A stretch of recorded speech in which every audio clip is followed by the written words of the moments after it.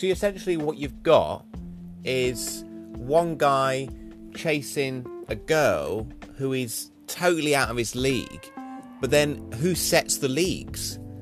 That's what essentially the thing is, isn't it? Who sets the leagues?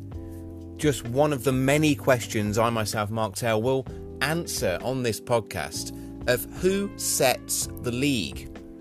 You know, we all say, "Oh, he's out of my league," but what is the who is the master of the league?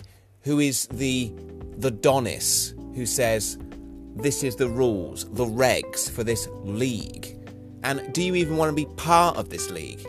Because to me it sounds like it's just going to be full of a load of guys all wearing sort of tight chinos shorts, pastel coloured, flexing their muscles, trying to give it the big man in front of the ladies.